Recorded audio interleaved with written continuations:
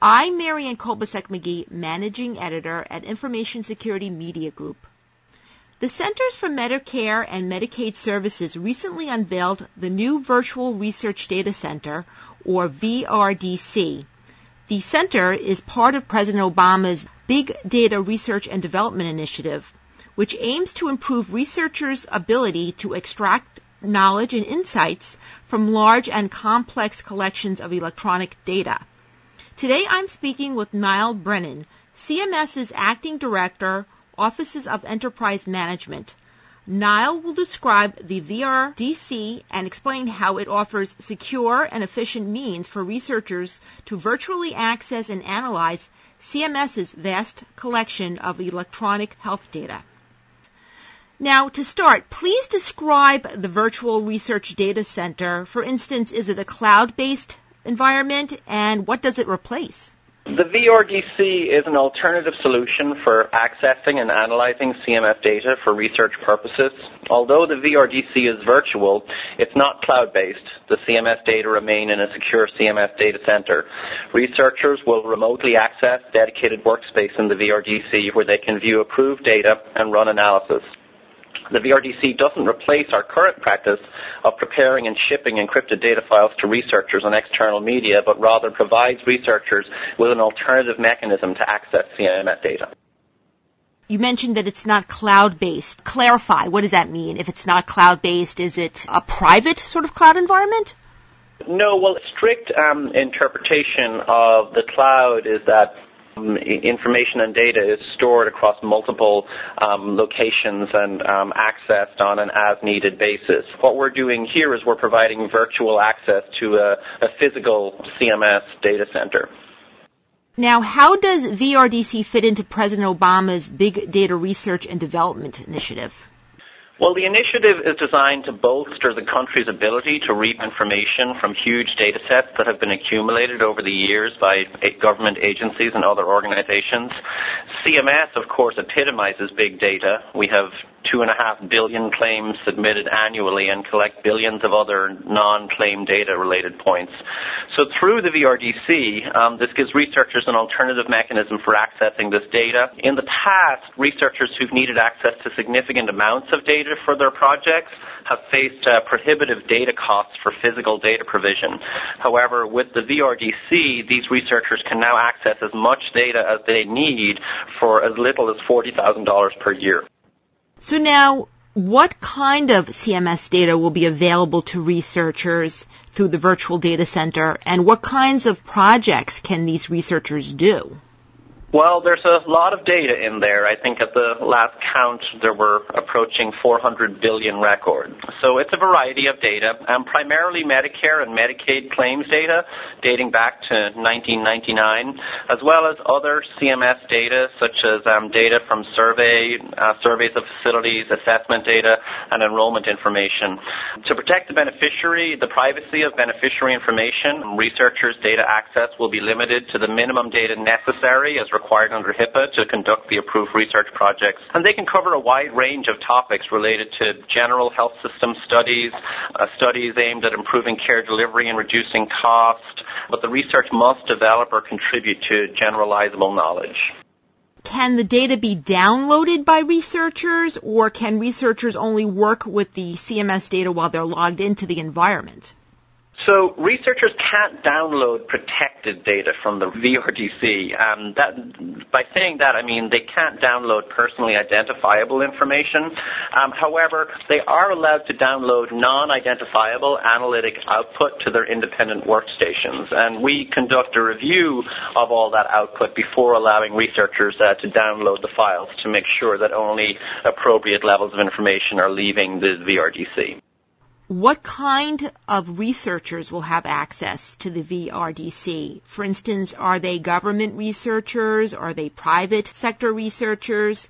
And how does the VRDC credential and authenticate researchers that do have the access? So right now, the researchers under broader CMS policy they're primarily academic researchers, so they could be government researchers, university researchers, nonprofit researchers, and the like. Currently, commercial researchers do not have access to CMS data for research purposes. From an authentication and credentialing perspective, all researchers need to submit a research protocol, evidence of approval from an IRB, a signed data use agreement, as well as a few other documents to ensure that CMS is comfortable providing access to this data. So when the researchers go online and they want to access the data, what sort of technologies are used to authenticate who they are? Well, they're in essence pre-authenticated through the approval process, and then they access the secure data center via a VPN link on their workstation, and we constantly monitor the VPN link to ensure that only the right folks are accessing the right data. So now the data that CMS has about beneficiaries, how is it de-identified? What sort of technologies do you use to de-identify individual names and anything that might identify whose data it belongs to?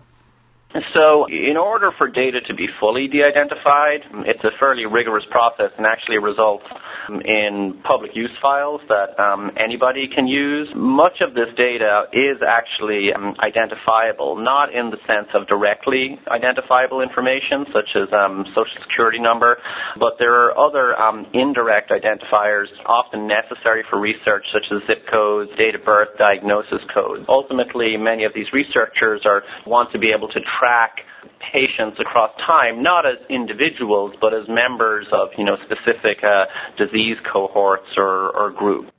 What kinds of safeguards does the VRDC use to protect data against breaches? For instance, is data encrypted? How is data safeguarded against inappropriate access and hackers?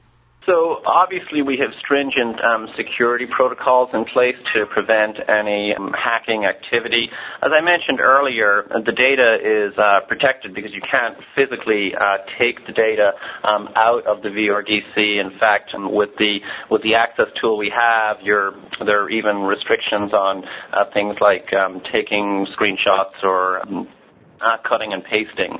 So the VRDC actually reduces the need for us to send out data on portable media like we've done traditionally. So we actually view this as greatly reducing the potential for even, low-level breaches of information that might occur because the data leaves our building. That leads me to the next question. Compared with previous methods of making CMS data available to researchers, how does the data get better secured here with the VRDC? It's a great question. So again, historically, the way we have made these data files available is by shipping encrypted data files to researchers on external media. And this, it worked pretty well given the technological limitations that we faced and the fact that we were only sharing data with a limited number of researchers. In recent years, because of the Affordable Care Act and general focus on health system transformation, demand for CMS data has grown exponentially. So what the VRDC does is it gives us a second mechanism to give researchers access to the data. We think it is even more secure because the data never leaves the building. It's cheaper for researchers to access, and frankly, it also, beyond the actual cost of the data, it saves researchers money because they no longer have to prove to us that they have their own data security principles and plans in place in their own data centers. Finally, what are the goals of the VRDC initiative? For instance, will it allow more timely research? What other benefits? We think that, in general, we feel that our data holds huge potential for creating a more efficient, higher quality healthcare system, and we feel that researchers are going to play a large role in this transformation. By offering them timely and more affordable access to the data, we hope to make it easier to do important research that will lay the foundation for better quality and lower costs in the healthcare system. So we're very, very excited about the VRDC. We hope that external researchers will share our excitement and come to us in droves with great ideas for improving care. Thanks, Niall. I've been speaking to Niall Brennan of CMS. I'm Marianne Kolbasuk-McGee of Information Security Media Group. Thanks for listening.